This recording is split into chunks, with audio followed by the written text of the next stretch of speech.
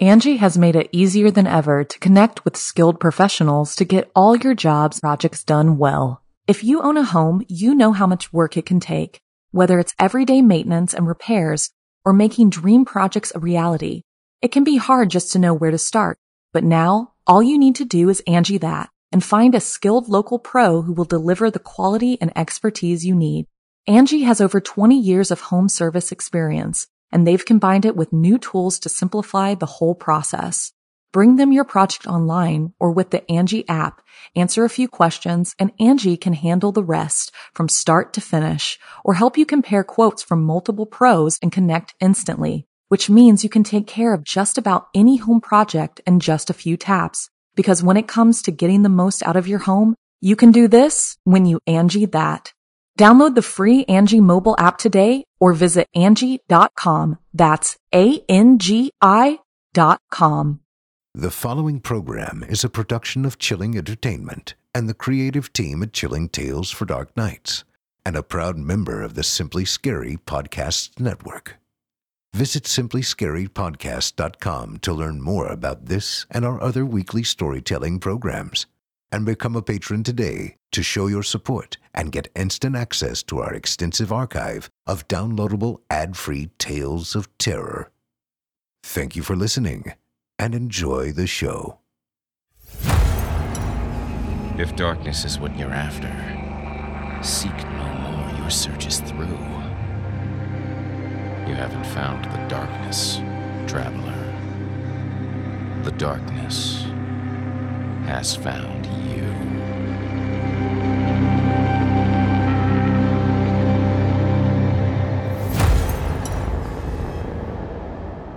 Welcome to Season 3, Episode 21.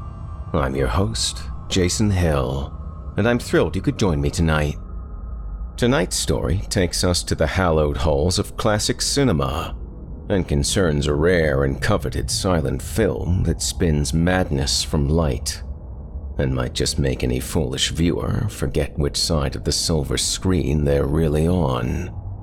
Another bloody blockbuster from author Tom Farr of Blood of the Swine fame, and damn, does this guy put in the work. For a story as elegant as this, I'd pair it with a very, very dark red wine. Or anything dark and red, for that matter. But fear not the dark, listener, and let the feast begin. You're listening to the standard edition of this program.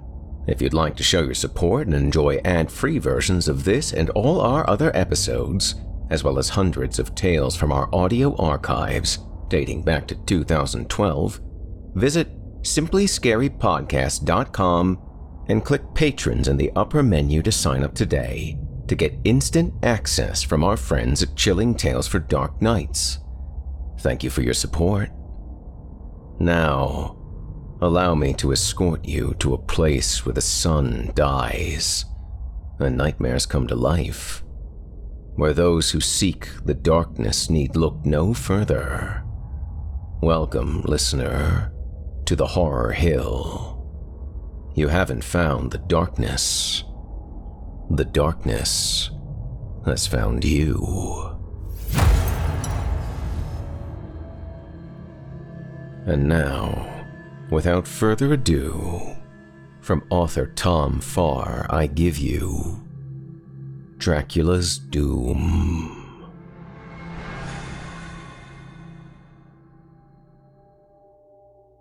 Part 1.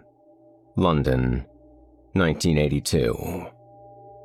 Like a dog come running at his master's whistle, I RSVP'd yes to an invitation to Vernon Copeland's Halloween party to view his latest acquisition, a lost piece of cinema from the early 20s, a screen test hitherto undiscovered, etc., etc.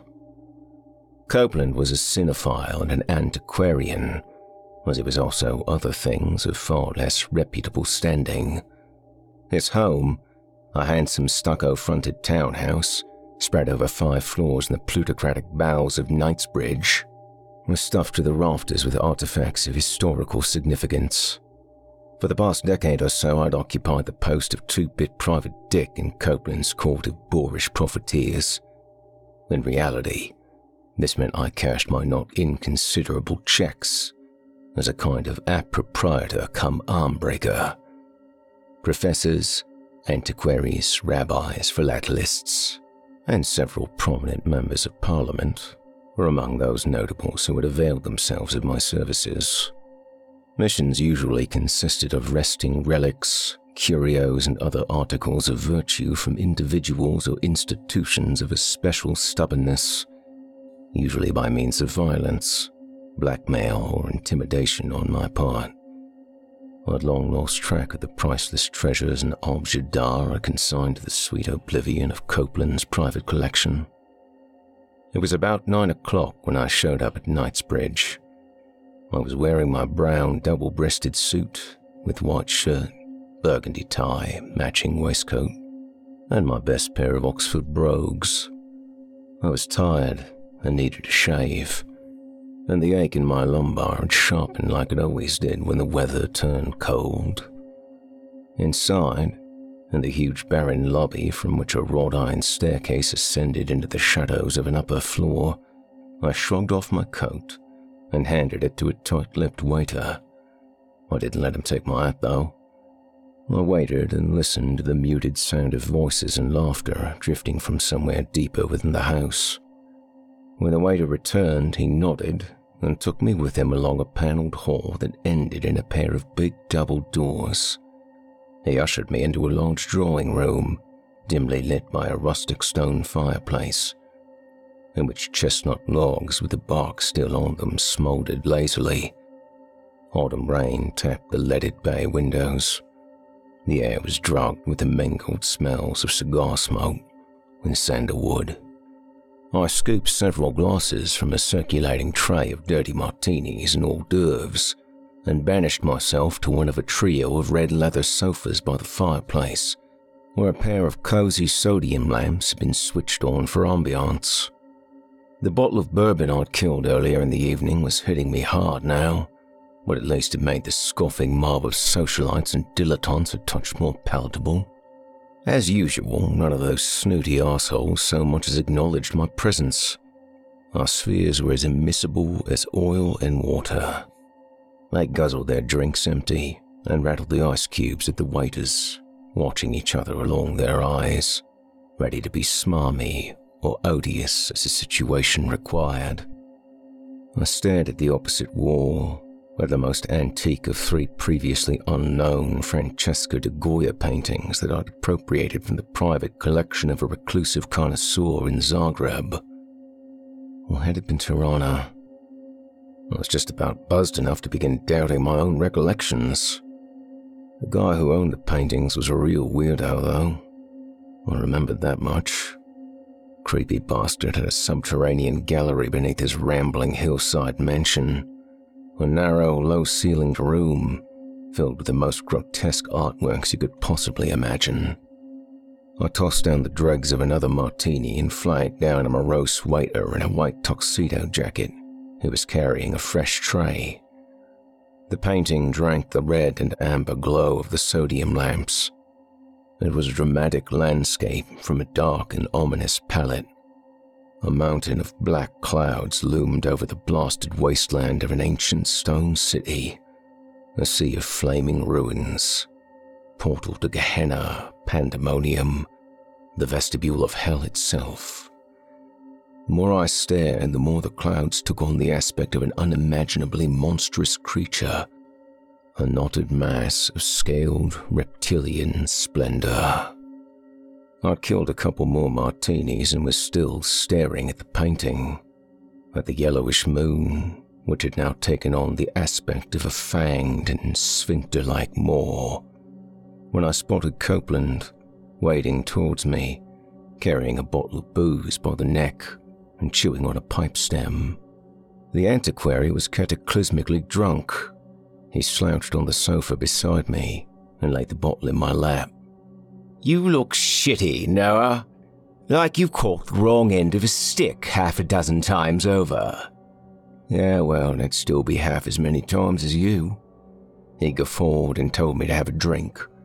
"That's a 13-year-old Scotch," he said, as he ogled in passing the décolletage of a beautiful creature who might have been half mortal, half Hellenic goddess.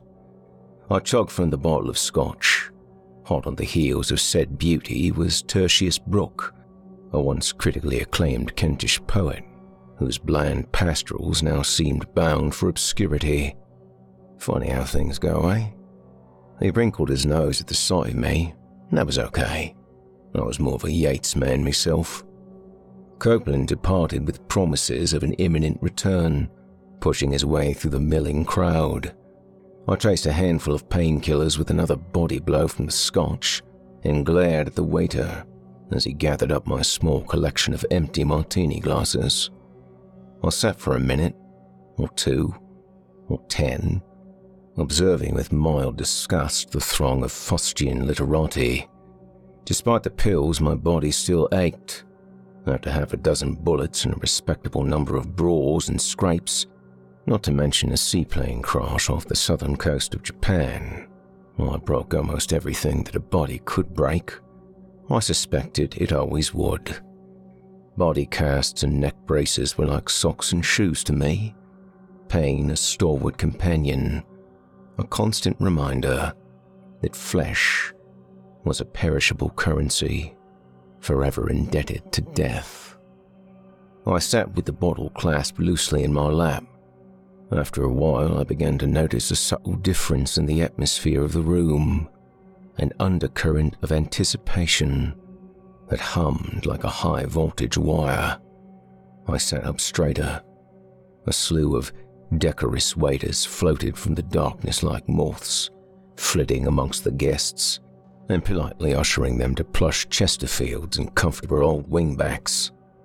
Through a shifting haze of cigar and cigarette smoke, I saw the waiter who had collected my empty glasses emerge from behind a curtain on the opposite side of the room, pushing a trolley loaded with a box of film canisters and an ancient Bell & Howell screen projector. The room was already dim as the bottom of an aquarium when a bowing waiter with blonde white hair decided to kill the sodium lamps. Immediately, shadows that crouched in the corners thickened and crept forth. Copeland reappeared and settled in beside me. His features were hellish in the flickering orange firelight. When he leaned over to pat my forearm, red patches burned startlingly in his cheeks, and his eyes were just glints of fire in the shadowy mask of his face. "Behold, Dracula's doom," he whispered theatrically. He took a deep drag on his pipe, puffed a leisurely swirl of smoke at the ceiling, then added, in a more reasonable tone, or at least a 7-minute test reel of sand. The room became a cave suffused with silvery light. The camera aperture splashed against a palace section of wall where a bookcase had stood until recently. On the title card, attributed to Victor Lepovsky, entitled Dracula's Doom. Below this, a short string of characters that might have been Arabic or Cyrillic. The film had been shot on muddy 35mm, and its condition was much deteriorated. The frames flickered, arrived in jittering streams. Frequent cigarette burns ate inwards from the corners of the screen. Reality dilated and contracted faster and faster, until, in a sudden moment of dislocation, I was sucked into the aperture's shuttering iris, into a grey, craggy, mist-choked landscape that possessed all the sinister gravitas of a classic Hammer horror film, where the first scene unfolded. The fog churned and roiled as it wound through the twisted, unpaved streets of a village, past small thatched-roofed peasant cottages, with their windows shuttered and barred. A ruined castle loomed on the horizon. The building jutted from a steep, forested hillside. The camera swooped over its clustered maze of turrets and towers, where bodies had been impaled upon spires and weather vanes. then panned slowly across a massive lancet window, showing a stained glass knight locked in everlasting battle against the most fearsome archetype of all demon dragons, whose awful eyes harbored eons of blackest night. The knight had snapped off his sword not far from the hilt, and did not appear to be doing too well. A bat fluttered past, then another, just in case we still hadn't gotten the hint. A screen crumpled into darkness, and then the darkness reversed to reveal a cavernous hall that rose to a peak buttressed by heavy wooden beams, which looked as though they'd been stolen from an old church. Torches flickered in soot-streaked sconces. Heavy drapes lay tumbled in dramatic folds several yards from the tall windows. Again, stained glass all over the place. Moonlight illuminated a pallid figure, scraping away at the strings of a rickety violin. The figure swayed from side to side, erupting in short, spontaneous bursts of movement, the way a spider might. My innards lurched. I squirmed in my seat and downed a huge gulp of scotch. The violinist's expression distorted in the rapturous manner of a satiated addict. His black eyeball rolled at the camera, the pupil devouring the white of the eye and filling the screen, filling my skull with night eternal. The room shrank. A whispering crowd became dry leaves rustled by a stiff autumn wind.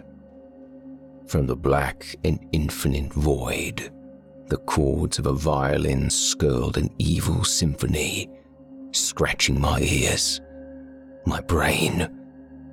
Something rose swiftly from the gloom, something like mist, taking on the shape of a man. I could discern nothing of this figure save for the hideous luminescence of its corpse-like complexion, a deathly pale face, touched with a blood-on-snow vibrancy. The violin shrieked a dirge, a nails-on-slate, glacially shifting sound that rocked me like a middleweight's left hook. The darkness bled in malted vermilion. Hoarse, stricken screams shrilled and died as exhausted sobs. Shrilled, then died. Shrilled, died. The thin white figure was laughing in the dark, the most sinister laughter I've ever heard. The many-voiced cackle of a raven non-compos mentis. Darkness receded, slinked back into the corners of the screen. The dull points of the violinist's fangs glinted as he seized the corners of his mouth, then pulled. A cigarette burn bloomed and ate outwards to the corners of my vision as the film spun off the reel. My sense of utter dislocation faded as the regular space-time continuum reasserted itself, reconstituting at the atomic level. Somebody vomited. Somebody else said, "Jesus Christ!" A deathly silence followed. Then the muttered exclamations of the crowd began to run around the room like rats. The bottle of scotch was empty as a waterhole in a drought. I flagged a waiter for a drink. He nodded shakily and returned with a whiskey neat. I snatched it from him and downed it in a single gulp. My hand trembled. Ice rattled in the empty glass. What the hell was... Jesus, what did you say it was called? I did my best to subdue my rattling nerves, throttling back to a more visceral reaction to emote at least a thin veneer of calm. Copeland stared vaguely past me for a second, rubbing a thumb on his jaw. One of his hands clutched his pipe. Slowly, carefully, he packed it with tobacco, held a match to it, and puffed a cloud of smoke. Dracula's doom, he said around the pipe stem. His dark, leathery eyes got hard and steady as shards chipped off Botswana and agate. A lost Russian flick from the era of silent cinema. I rubbed my cheek, the thick, coarse stubble going to beard. The violinist's sinister tune weeded its way into my thoughts. A deep itch in the pyramidal cells of my hippocampus. A fusillade of neuronal firing. I had another drink in my hand now. My head swam, slow and peaceful as koi fish in a temple pond. What happened to the rest of it? I asked finally. Copeland puffed smoke and said, "Presumed destroyed, until most recently. But I believe..." Then the rest of the guests came in for the kill, the whole lot of them swarming around Copeland like a shoal of piranhas. I found myself pinned down by the verbal crossfire of a tall, hatchet-faced man in a smart tweed hacking jacket, and would have made Sean Connery jealous, and Tertius Brooke himself, who was in fine form after an evening of getting shit-faced. I rose as steadily as my punch-drunk body permitted, and split the well-heeled crowd like a banana peel. I melted into the background and spent the next 2 hours courting sweet, ephemeral oblivion by way of a bottle of Suntory single malt I'd found in the scullery. I got my coat and went out through the back and sat down at the top of the narrow, dark stairs to the servants' entrance. I took a long pull from the bottle and looked up at the night sky, at the stars strewn in the shining continuum from one end of the heavens to the other, sparkling like flashes of light on the facets of a million celestial diamonds. The garden was gloomy. All I could make out were a pair of wrought-iron Victorian-style lanterns glowing on either side of an oak pergola covered with wisteria. The neighboring houses brooded like tombs. I couldn't stop thinking about Dracula's doom, nor could I shake the sound of that horrid string music. Faint strains of it rising like mist from some black well of my brain. Then, it suddenly occurred to me on a dim level what Copeland had said after the picture had ended. What the lizard in the back of my mind had been screaming all along. The unsettling realization chilled me, chased prickles across my body, and left my guts in the back of my throat. What lingered in my stomach was the sensation you get when you reach the top of a flight of stairs, and instead of the top step, there's only empty space. I sat there in the womb-like dark of that cold October night and listened to the muffled hubbub of voices and laughter drifting out through the half-open kitchen door, and thought about that. About how there couldn't have been any music, or in fact any sound at all, because Dracula's doom was a silent film. Angie has made it easier than ever to connect with skilled professionals to get all your jobs projects done well. If you own a home, you know how much work it can take, whether it's everyday maintenance and repairs or making dream projects a reality. It can be hard just to know where to start, but now all you need to do is Angie that and find a skilled local pro who will deliver the quality and expertise you need.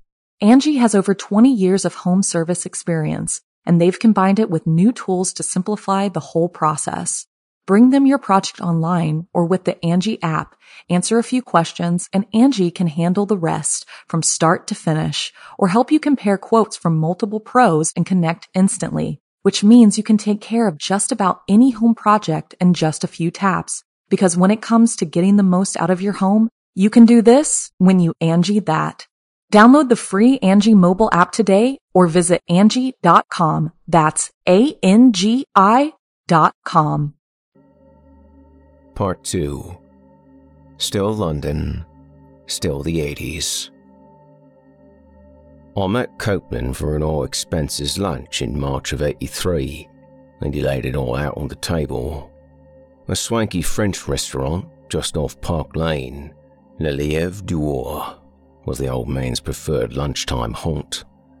Today he'd snagged a booth with an admirable view of short skirts and hosiery, a cavalcade of nubile young interns and paralegals perched on the mahogany stools that flanked the far end of the bar. A slick-haired bartender brought Copeland a bottle of red wine labelled Chateau Claude du Notaire, and for me, a Crown Royal neat, with the whiskey quivering at the rim of the glass. Lunch itself consisted of Scottish langoustines and a buttery samphire condiment, a platter of snails with garlic and parsley, a selection of classic French farmhouse cheeses, and a roasted saddle of venison, hailing from a country estate in Wales.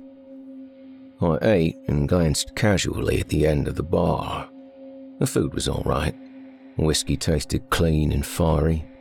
Copeland sucked snails from their ram's horn shells and set the empty carapaces carefully on the silver plate while he endeavoured to explain the importance of some out-with-the-arc camera he'd recently acquired at auction. After a few minutes of this, he fished a leather cigar case out of an inner pocket, lighted one of his monogrammed cigars, and set it in the ashtray to smoulder. He moved his chin at the case. "Please." I shook my head. "Thanks, I've quit." He nodded, shrugged. Then he put the cigar in his mouth and leaned back in his chair with his hands clasped together behind his head. He blew smoke straight upwards and watched it spiral towards the distant ceiling.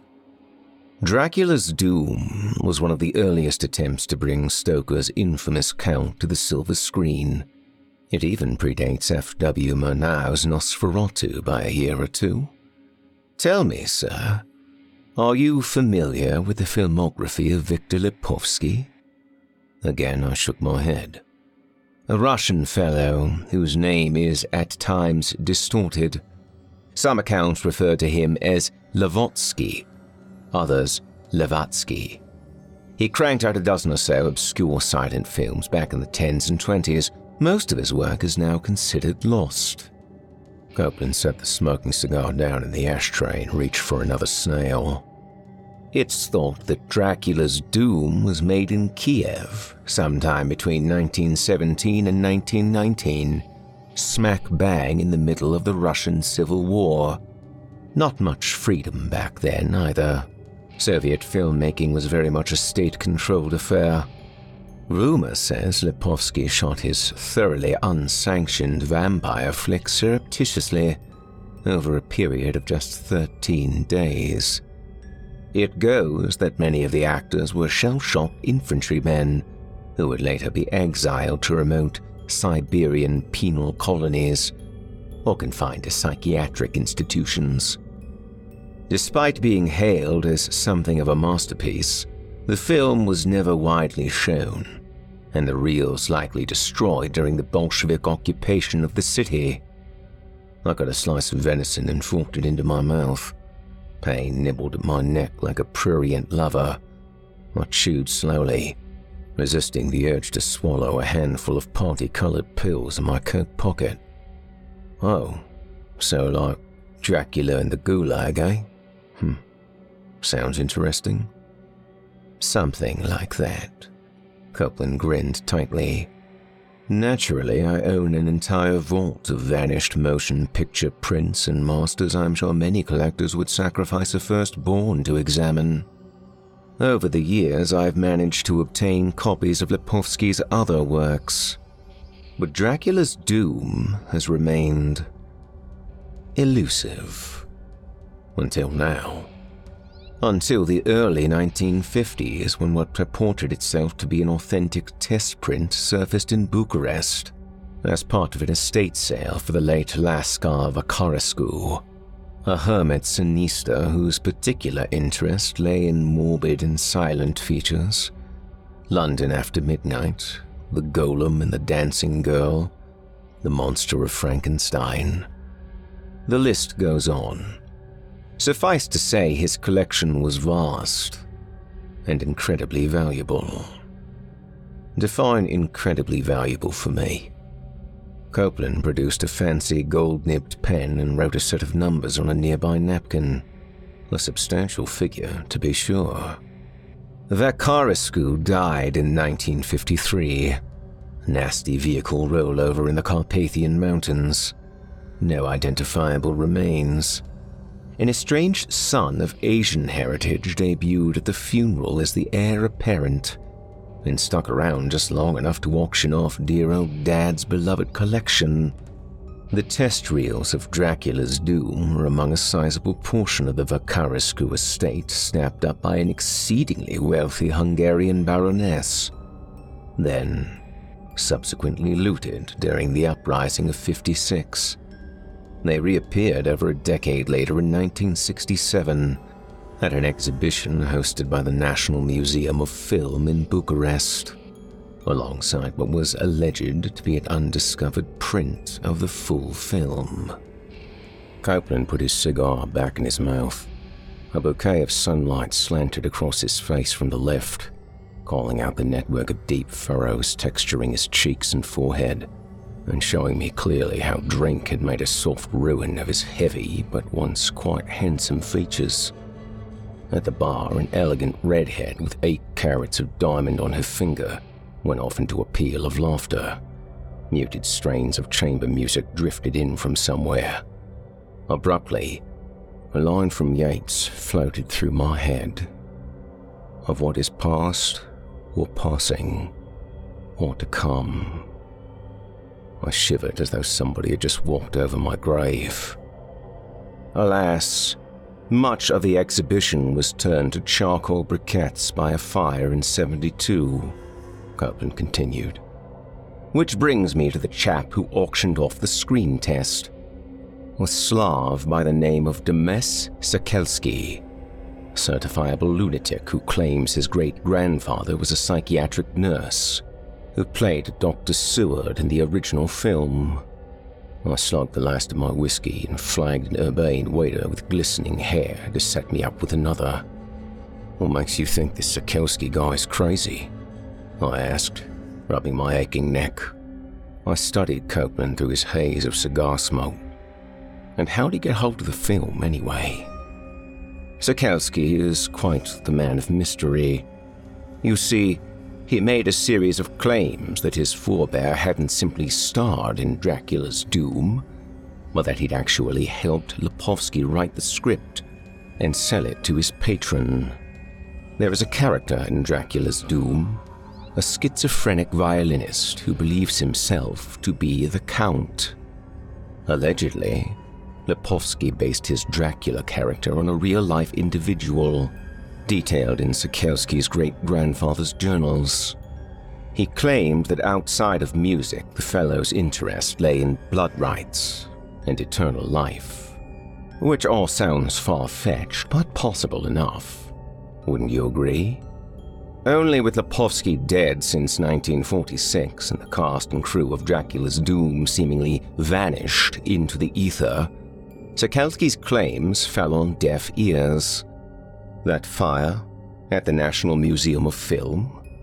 Well, who do you think was on the books as a consultant before he stabbed the director half to death and tried to torch the place? I'll give you 3 guesses, and you won't need the first 2. I chewed this over, then nodded for Copeland to continue. Sekelsky absconded with several artifacts of incalculable value that remain as yet unaccounted for. It is presumed Dracula's Doom is among them. According to his cellmate, Sekelsky scarcely stopped babbling about it. The blood-hungry abyss, an open wound in the universe itself, etc., etc. Waiter returned with my drink and went away. I took a good gulp of it and said, "Cellmate?" Sekelsky just concluded a hard stretch in Gela prison, Romania, got caught at the Serbian border and nailed for arson, robbery, and murder. Copeland poured the dregs of his 3rd glass of wine down his throat and refilled the glass to the brim. He lifted another snail from the platter and sucked it from its shell with a short slurp. And I concluded I mean to say he tore out the god's throat with his teeth and absconded into the wilds of the continent. The old man chewed the snail in a manner that called to mind another, more familiar De Goya painting.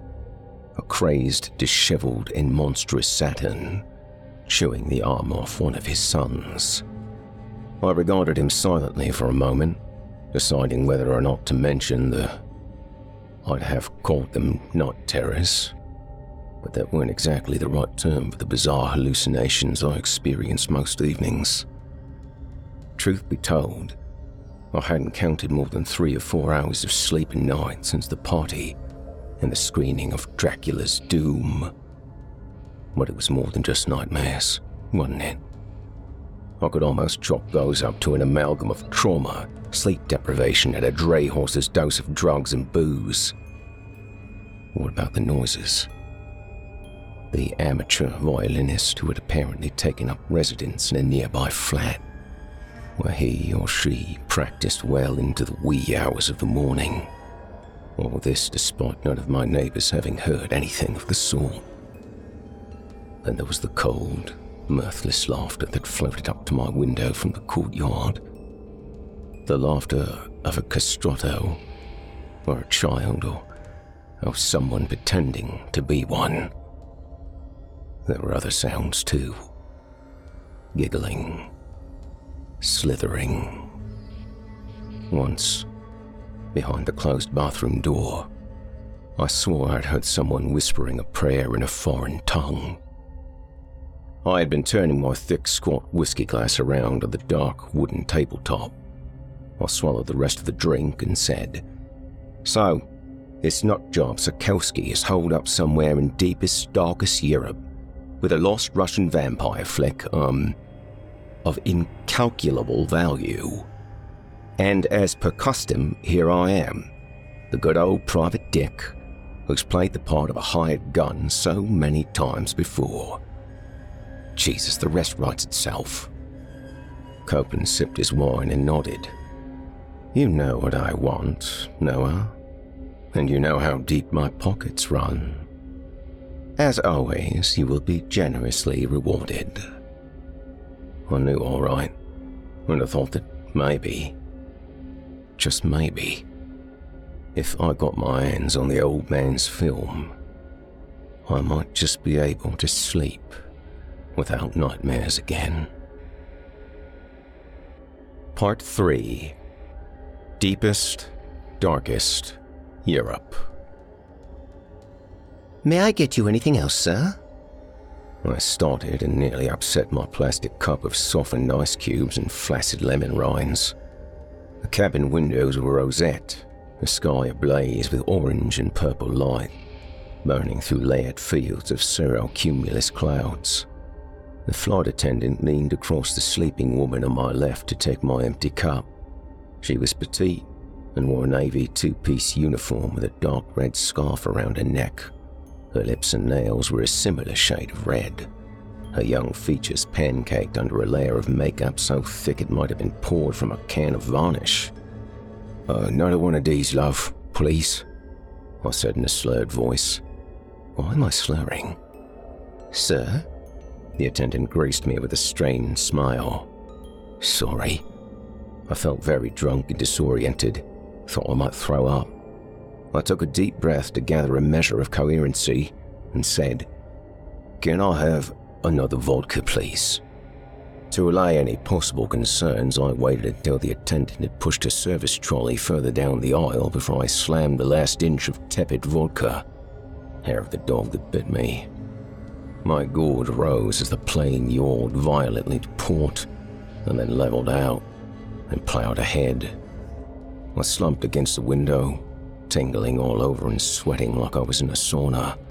Motion sickness had really worked me over, more so than the effects of the drink.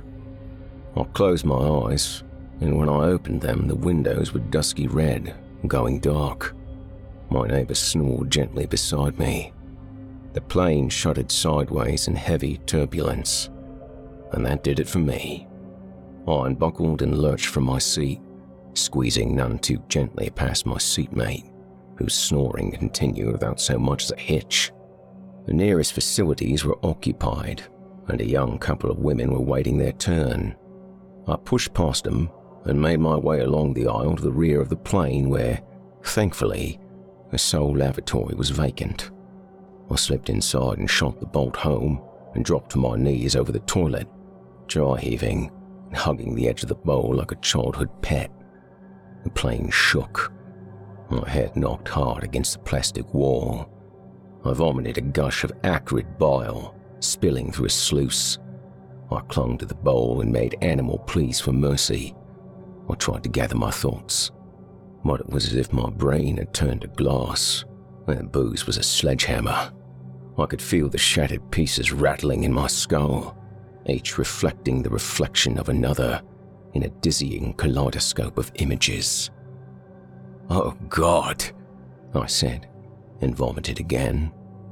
Eventually, sweaty and shivering and weak as a kitten, I pushed myself to my feet and laved cold water all over my face at the low plastic basin of the sink. I was in the act of pulling a paper towel from the metal dispenser when the fluorescent strip above the mirror began to flicker rapidly. Then it dimmed, and the toilet became red as a dark room. Between the lights, furious staccato flashes, and for an interval of time that lasted far too long, the mirror was full of something dreadful. A surrealist impression of someone so tall they'd been forced to double over just to squeeze into the cramped toilet. Their face was ivory pale, a bloodless wound, a wound in reality itself. Then, an evil chuckle, a sound like dry ice splitting. Someone cursed and hammered on the door. The deep red shadows drained away, and the strip light hummed and blinked coldly overhead. I shut my eyes tight and opened them, and wiped the sweat off my face with the back of my hand, still a little dizzy. The acrid taste of vomit lingered. I hawked, spat into the sink, and rinsed my mouth with chlorine-flavored tap water. When I opened the door, there was a big reddish man with a prize-fighter's nose and a garden of broken veins in his florid cheeks standing outside. "What's the matter, guy?" he drawled. "You full of bricks or something?" He had 30 or 40 pounds on me, but I didn't care. I was running on a terrific vodka buzz and, more importantly, the adrenal response of whatever the hell I'd just seen in the toilet. My bones ached, and I was more than a little green around the gills. Didn't matter though. I could still put my fist through this bozo's face. Except I couldn't, because in the B-side of the current universe, I'd leave half his teeth on the floor only to find the Romanian police waiting for me upon arrival. So, instead, I sucked it up and returned to my seat, where my snoring sleepmate still slept with her chin on her chest. Once the plane had landed, I rented one of the new Mercedes-Benz 380 SLs in compellingly nondescript shade of grey and drove to the address of Copeland's contact through a countryside that might have been a scene from a Cezanne painting come to life. Lush, arsenical green fields paced the road for improbable distances and were beset by tractors and hay balers, barns, houses, and the occasional church slid past, all set back from the road in neat, tactile postures when I painted the same hard, clean, uniform white. In the west, late afternoon sunlight coagulated over the cool blue ridges and folds of a jagged spine of mountains. Copeland's contact was a man named Alexandru. He was a thin, lean-jawed chap with enormous hands, which he kept folded in his lap most of the time he talked to me. He occupied a run-down yellow and white farmhouse that was quietly sinking into the curve of a turgid river. An old wooden wheel languorously turned the water and a satellite dish gleamed atop the crumbling roof, alien as some bizarre deep-sea flora among the split shakes and rotted lathing. Alexandru sat at a wide wooden trestle table, chewing a pastrami sandwich. He was stripped to the waist and awfully pale, as if he'd gone overboard donating blood to the bank. I sipped a sour local beer he'd fetched for me from somewhere deep inside the gloomy old house. Untrimmed tree branches threw dark bas-relief shadows through windows that desperately needed reglazing. Rafters ribbed the ceiling like the ridged palate of a dog's mouth. A black .357 revolver lay on the table near my right hand beside a box of shells. I picked it up and examined it. The metal was old and worn, but the serial number had been filed off the frame and trigger guard, and when I cocked it and spun the cylinder, the empty chamber still lined up under the hammer. Satisfied that the piece was in good condition, I let the hammer back down with my thumb, peeled half a dozen wrinkled banknotes from the rubber-banded roll in my pocket, and tossed them on the table, where they were crumpled by a big, heavy hand. I put the revolver away and returned the wad of notes to my trouser pocket. Plenty more where that came from, anyway. Copeland always made sure I travelled flush. I drank another beer while the day drew on, strange and silent. An old war film played on the television. Somebody was torturing somebody. Somebody else was being burnt to a crisp. The light on the windows became the ghostly radiance of twilight. Then dusk. Supper was tomato soup warmed on a hot plate and served with crusty bread and several fingers of sawika, a country's national drink. After we'd finished eating, Alexandru rolled a couple of joints. Soon, the pungent odor of marijuana swirled the cloistered air. I began to feel faint and dizzy. My thoughts swam, disjointed, while Alexandru regaled me with Baba Yaga legends and tales of wolf-like vampires called Prikolichi that rose from the grave to devour the sun and moon. At length, talk turned to the matter at hand. Alexandru rose and disappeared into the kitchen. There followed a series of thuds, a crash and clatter of pots and pans. He returned with an innocuous manila folder and laid it on the table. The folder was stuffed with goodies, reports, photographs, mimeographed medical notes and procedural documents. Numerous memos between a Dr. Mihail and a warden Maxime comprised a sheaf of typewritten letters. The medical records were gibberish to a layman's eyes. Likewise, the correspondence between the two apparatchiks proved equally inscrutable. One such article, presumably translated second-hand from the Romanian, read, Dr. Emil Mihail, inmate number 1-44783, inmate number 3-874322.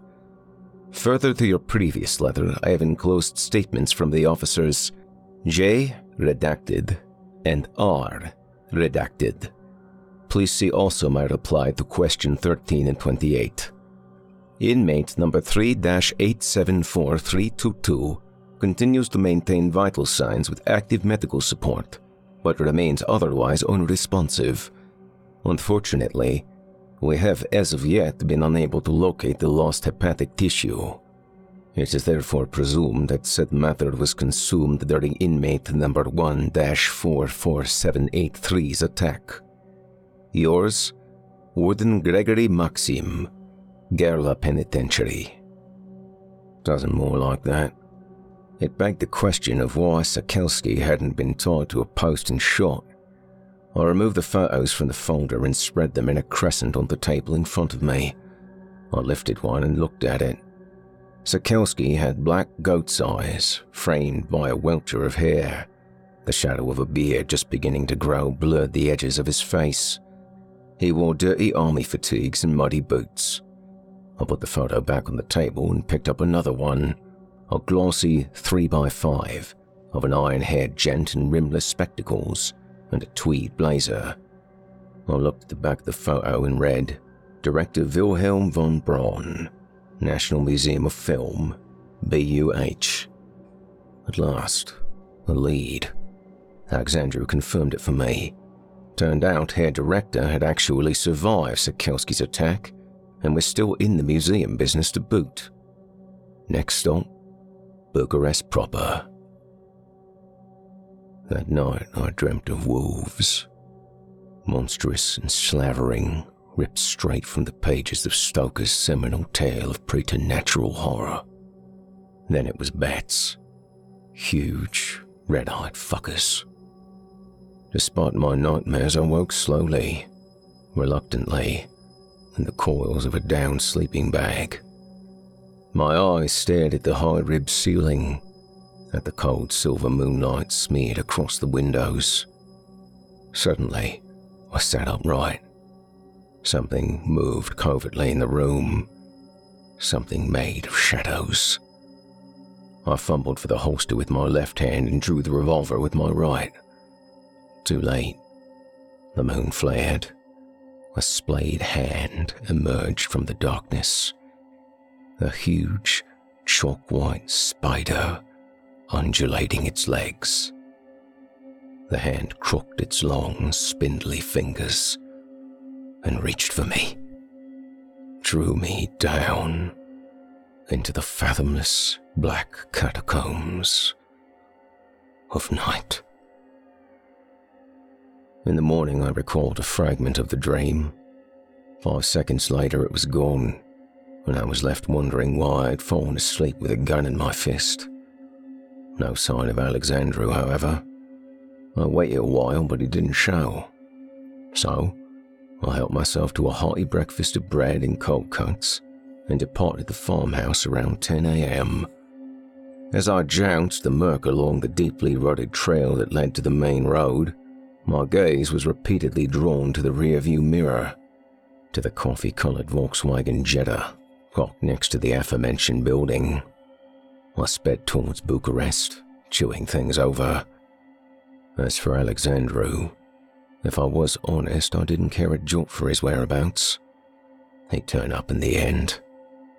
I knew from experience that bad pennies always did. Part 4. Dracula's Doom. Director von Braun is on annual leave, the lady at reception informed me with a frosty smile. Her voice was dry and husky, with a note of impatience in it.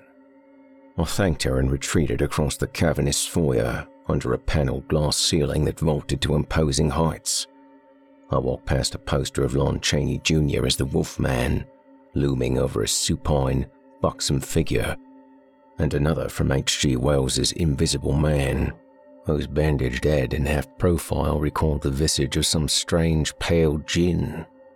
I wandered around, regarding with feigned interest the glass exhibit cases and the writing upon their placards until I spotted a cleaner, a tanned young man who looked a little underfed and a little dirty, trundling his squeaking cartload of mops and brooms towards a distant toilet. I followed him inside and took a mop from the trolley and wedged it under the door handle. I was 3 or 4 inches taller than him and a hell of a lot broader in the shoulders. Yet, I could see it in his eyes that he was gathering himself to move. I smiled a small, grim smile. Ballsy kid for sure. But once I greased the rails, so to speak, he positively oozed cooperation. Apparently, Director von Braun had been on annual leave for quite some time. So long, in fact, that his return was no longer expected. Naturally, this meant that his mailbox was positively overflowing with important correspondence. And was there, perchance, a forwarding address for any of these epic-making compositions? Out came the roll of bills. I peeled off a generous amount, and no less than 10 minutes later found myself slipping a letter addressed to Herr Director's private estate into my blazer pocket. The von Braun family mansion was situated on the outskirts of Bucharest, an ivy-lashed Queen Anne Victorian restored, if not completely renewed, to a measure of its former splendour. Oak trees loomed against the grey belly of the sky. Water glistened far back beyond their trunks. The house had turrets and towers, dormers, wraparound balconies, and probably a few less windows than Buckingham Palace. I parked 50 feet away on a wooded shoulder where the road ended. I climbed from the Mercedes and leaned against the frame while the engine ticked until the pain in my lower back dulled from a fireworks display into a fistful of sparklers. I checked the action on the 357, holstered it against my left ribs, and buttoned my coat over it. The estate was hemmed in by a 12-foot wrought iron fence with spear-like finials and towering stone gateposts shaped like rearing horses. The horses' manes had crumbled, their chiselled flanks crept by green moss and dead vines. The gates were closed and padlocked, but I went in through an iron door set into one of the massive stone uprights, and by went in, I mean I wrenched the door back and forth until the rusted chain securing it snapped. A winding flagstone driveway climbed several hundred feet to the house between tall, sculpted hedges, all of which had gone to seed, and old weather-worn caryatids that stood like ghosts on their stone blocks. The driveway ended in a wide circle with a sunken garden in its center. This garden was dominated by an ornate three-tiered fountain with a kneeling woman of stone weeping atop its central plinth. The surface of the oblong fountain pool was thick with virid slime and pond scum, clogged with stone water lilies and dead leaves. An eternity of dead leaves. I walked over to the only car that was parked beyond the garden. It was a black Bentley, rebodied in a classic 1950s style, with a plush red interior and shiny silver louvres big enough to see the engine through. There was dried mud on the Bentley's plates and more mud splattered above the wheels. I shaded my eyes to look inside. The key was still in the ignition. I wasn't surprised to find the heavy wooden double doors slightly ajar. I poked my head through carefully. A crack of light seeped past the threshold to illuminate several feet of wine-colored carpet, and, in the deeper shadows, the foot of a wide, old-fashioned staircase. My gut and every other part of me insisted this was an ignis fatuus, a foolish fire of the highest order. Instead, I made for a side entrance and jimmied the lock. Inside, I prowled a network of gloomy corridors, barely illuminated by a series of recessed lamps. Far off, a thin, scraping sound slithered out and lost itself among the silence. The way got darker. I squinted to discern the inchoate forms of suits of armor and moth-eaten pennants, the stuffed and mounted heads of wild boars, wolves, and bears. There was a heavy smell of dust and varnish, and beyond that, a quiet, earthy smell, which evoked some vague notion of primitive man. I skirted the lobby and mounted the staircase to the upper floors. At the head of the staircase, I followed what seemed to be a mile of green carpet along a shadowy corridor with formidable floor-to-ceiling paneling, upon which hung a series of oil paintings so dark they were almost black. I paused to inspect one of them. It took me a while to make out what it was, but as the image gained clarity, I saw that it was a stiffly posed portrait of a guy in a suit. There was something wrong with his head, though. It was deformed, misshapen. His face was too many faces, melded one to the other, and there were fanged faces surmounted by porcine snouts. The small bronze placard underneath the painting read, "The Stranger on the Road to Erasmus." Damn thing gave me the willies. I didn't stop to examine the rest of the series. The corridor ended in a T-shaped junction. Nothing moved in the dingy hall on the left. On the right, in the opposite direction, A wedge of muddy light seeped past the edge of an almost closed door. I stood like a statue and listened. Someone was mawing a violin. The sound scratched my cerebrum like 1,000 fingernails. I made my way down the hall, thought about drawing the revolver but didn't. The door opened quietly, and I was looking in on the polished wood interior of a brooding study with a tall, double-arched bay window and rearing cabinets of antique projectors and film canisters, the labels of which had yellowed to illegibility. A deep, leather armchair had been dragged into the middle of the room, and in it was Director von Braun himself, utterly transfixed, while Dracula's doom flickered on the opposite wall. He was sitting very straight, with his hands grasping the arms of the chair. His eyes were strained wide.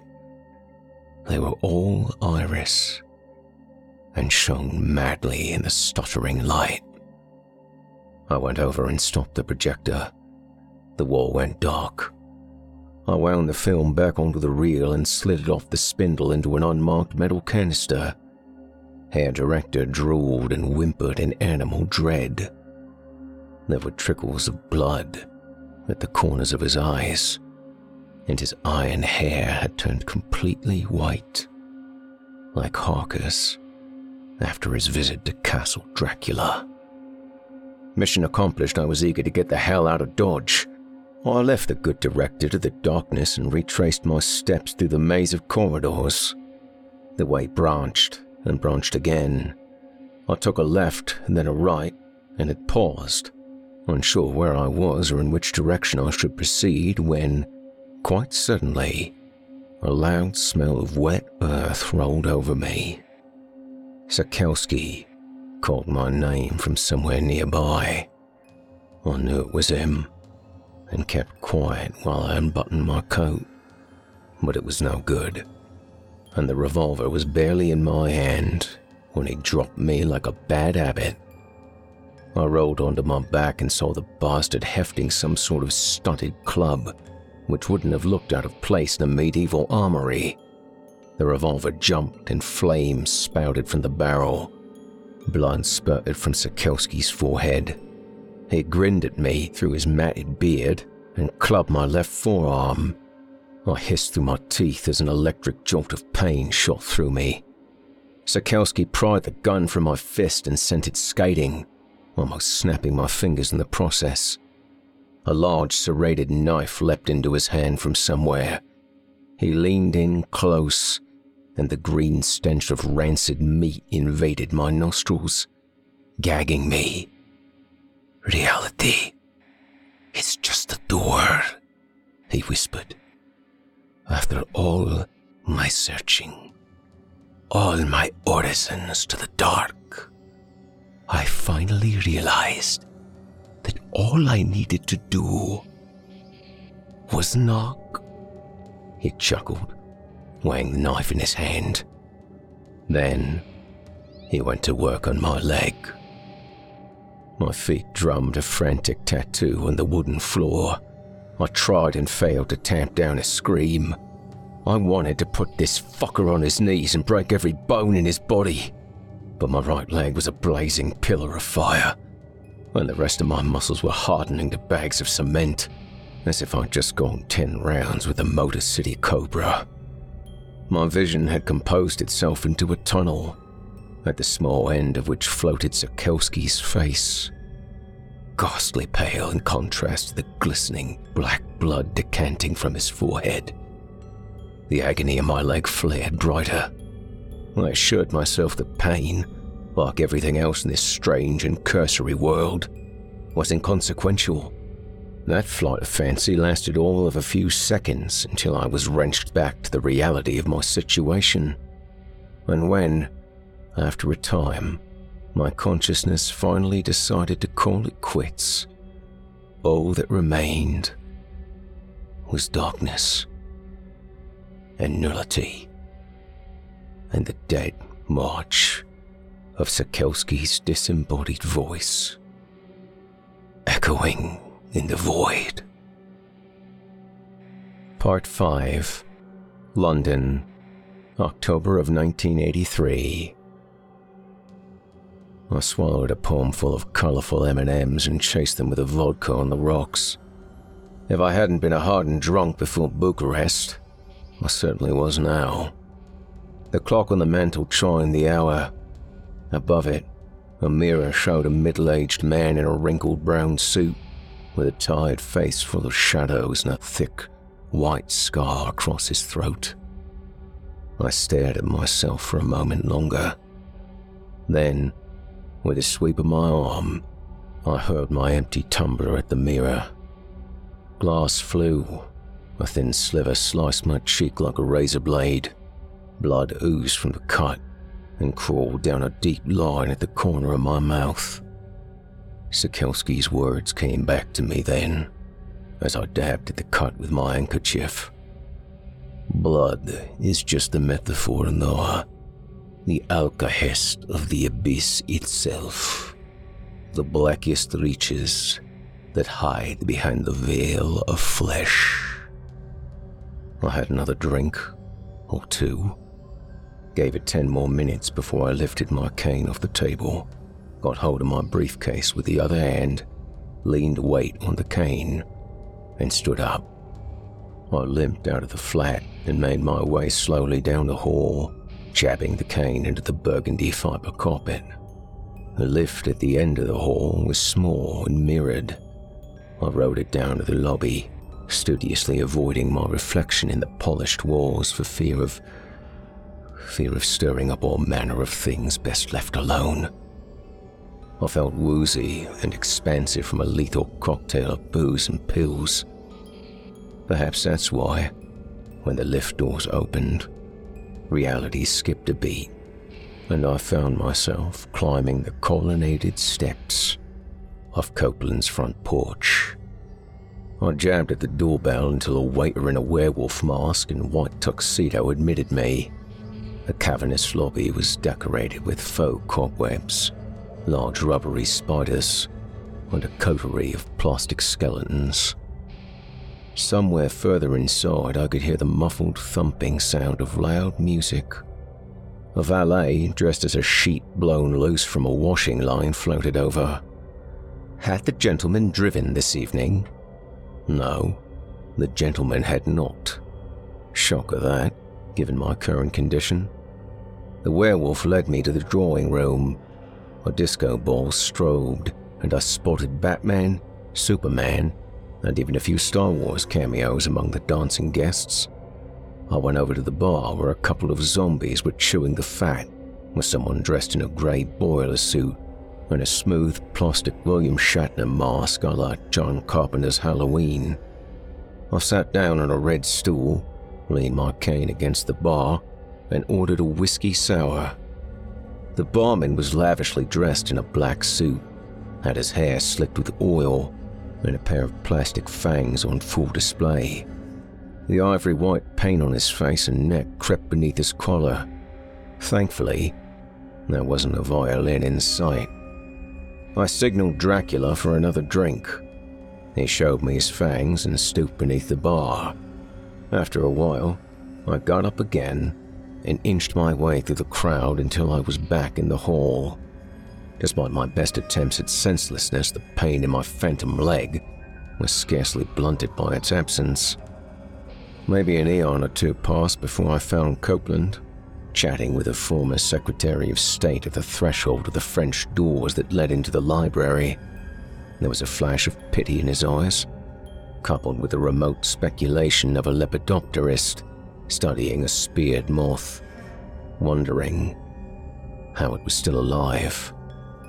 "Noah, old chap, it's good to see you back on your feet." His mouth ticked in a grimace, and his lips worked silently as he realized what he'd said. I nodded and sipped my whiskey. An instant of silence stretched between us, heavy and all-consuming as a black hole. The erstwhile Secretary of State hurriedly excused himself and fled. "Well, Copeland said at last, looking anywhere but at my missing leg. "I hear you've got something for me."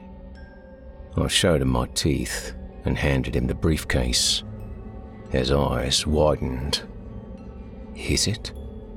"A complete article, from beginning to end." He didn't ask me about the gravelly huskiness in my voice, about the nasty scar across my windpipe. I brought him Dracula's Doom, as promised. That was all that really mattered. "Great Scott," he said. He jiggled his pipe between his lips and straightened his jacket. "I'll have Maurice bring your check immediately." I killed the last of the whiskey and sucked my gums while Copeland barked orders at a pair of waiters. Then, a little at a time, his voice faded until only silence issued from his mouth.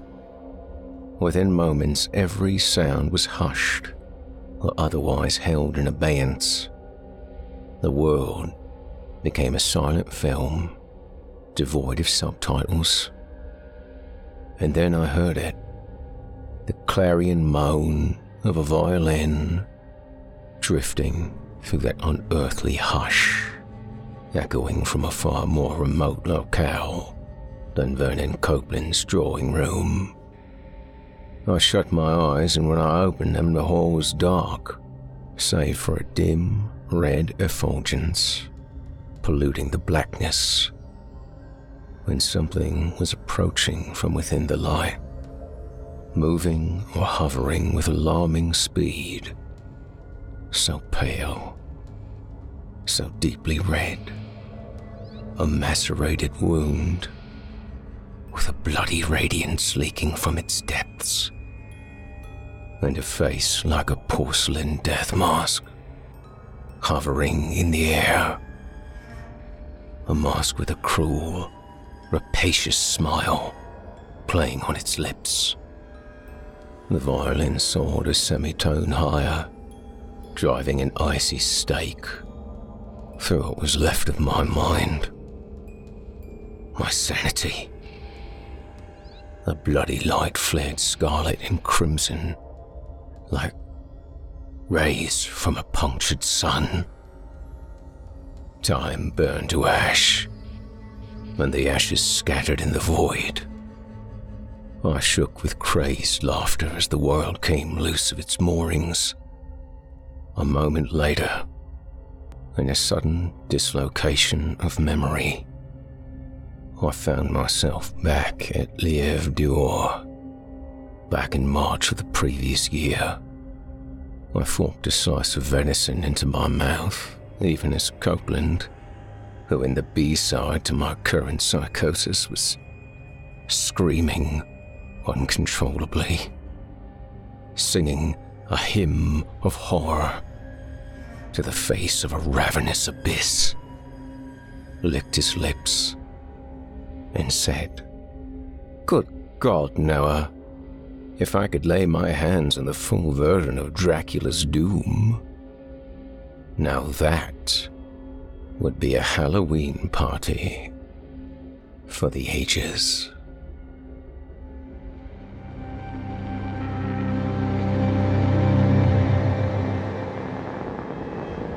You've been listening to Dracula's Doom by author Tom Farr.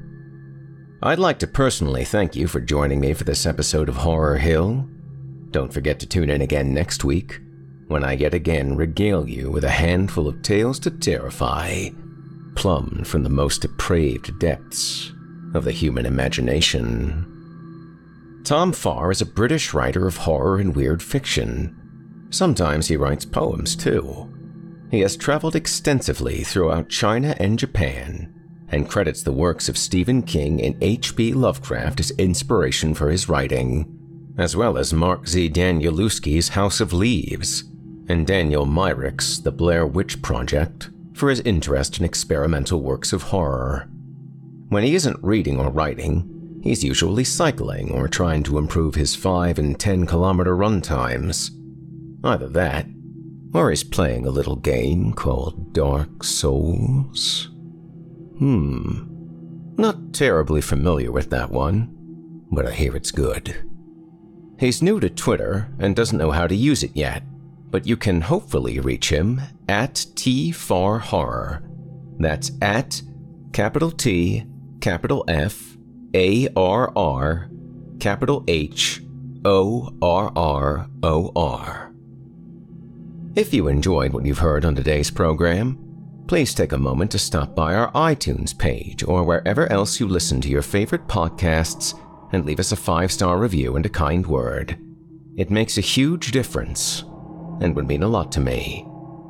If you'd like to hear more lengthy tales, be sure to take a look at my audiobooks, available now on audible.com. Check out the links in the show notes for my ever-growing library of audiobooks. If you'd like to hear a premium ad-free edition of tonight's and all our other episodes, visit simplyscarypodcast.com today and click the Patrons link in the menu at the top of the screen.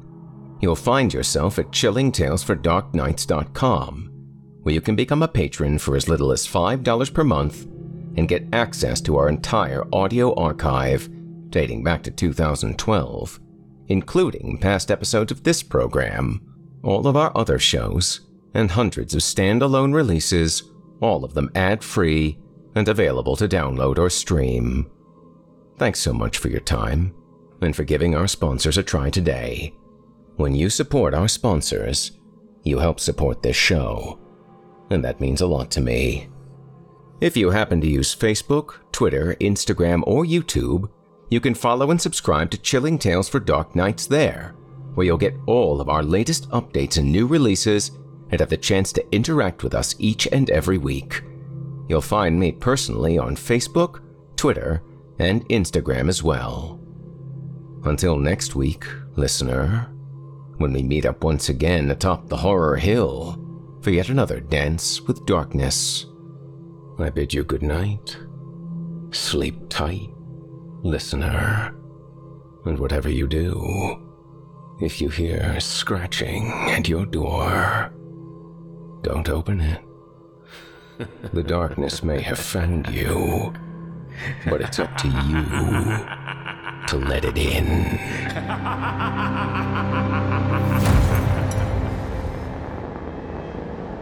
Thanks for listening.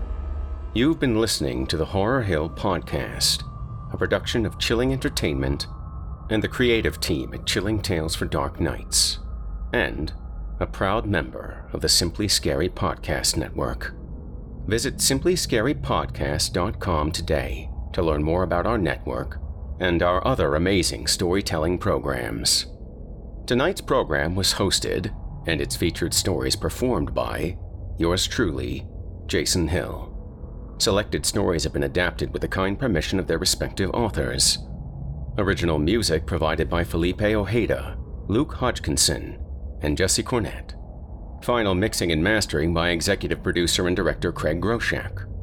The program's artwork by yours truly, Jason Hill. Logo by Craig Groshak. Got a terrifying tale of your own that you like performed? I take submissions. Email it to us today at submissions@simplyscarypodcast.com to have your work considered for production in a future episode of this show. That's submissions@simplyscarypodcast.com. If you enjoyed what you heard on tonight's program and are joining us on your favorite podcast app, subscribe to us to be sure you never miss an episode and leave us a 5-star review and a comment. Your feedback means a lot to me. You can also follow Chilling Tales for Dark Nights and yours truly on social media to connect anytime and get the latest updates on this and our other programs. If you're listening on the Chilling Tales for Dark Nights YouTube channel, do us a favor and hit the subscribe button and the bell notification icon for Chilling Tales for Dark Nights as well to get more spooky tales from me and the crew, and another episode of this program each and every week.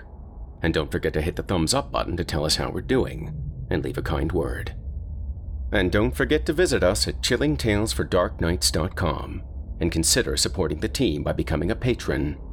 In addition to helping us out, you'll get exclusive access to our audio archive and ad-free downloads of all your favorite stories, including those you've heard on this program. As for me, I'll be back next week with more terrifying tales to keep you up all night. If darkness is what you're after, listener, your search is over. Yet, let it be known, you haven't found the darkness. The darkness has found you.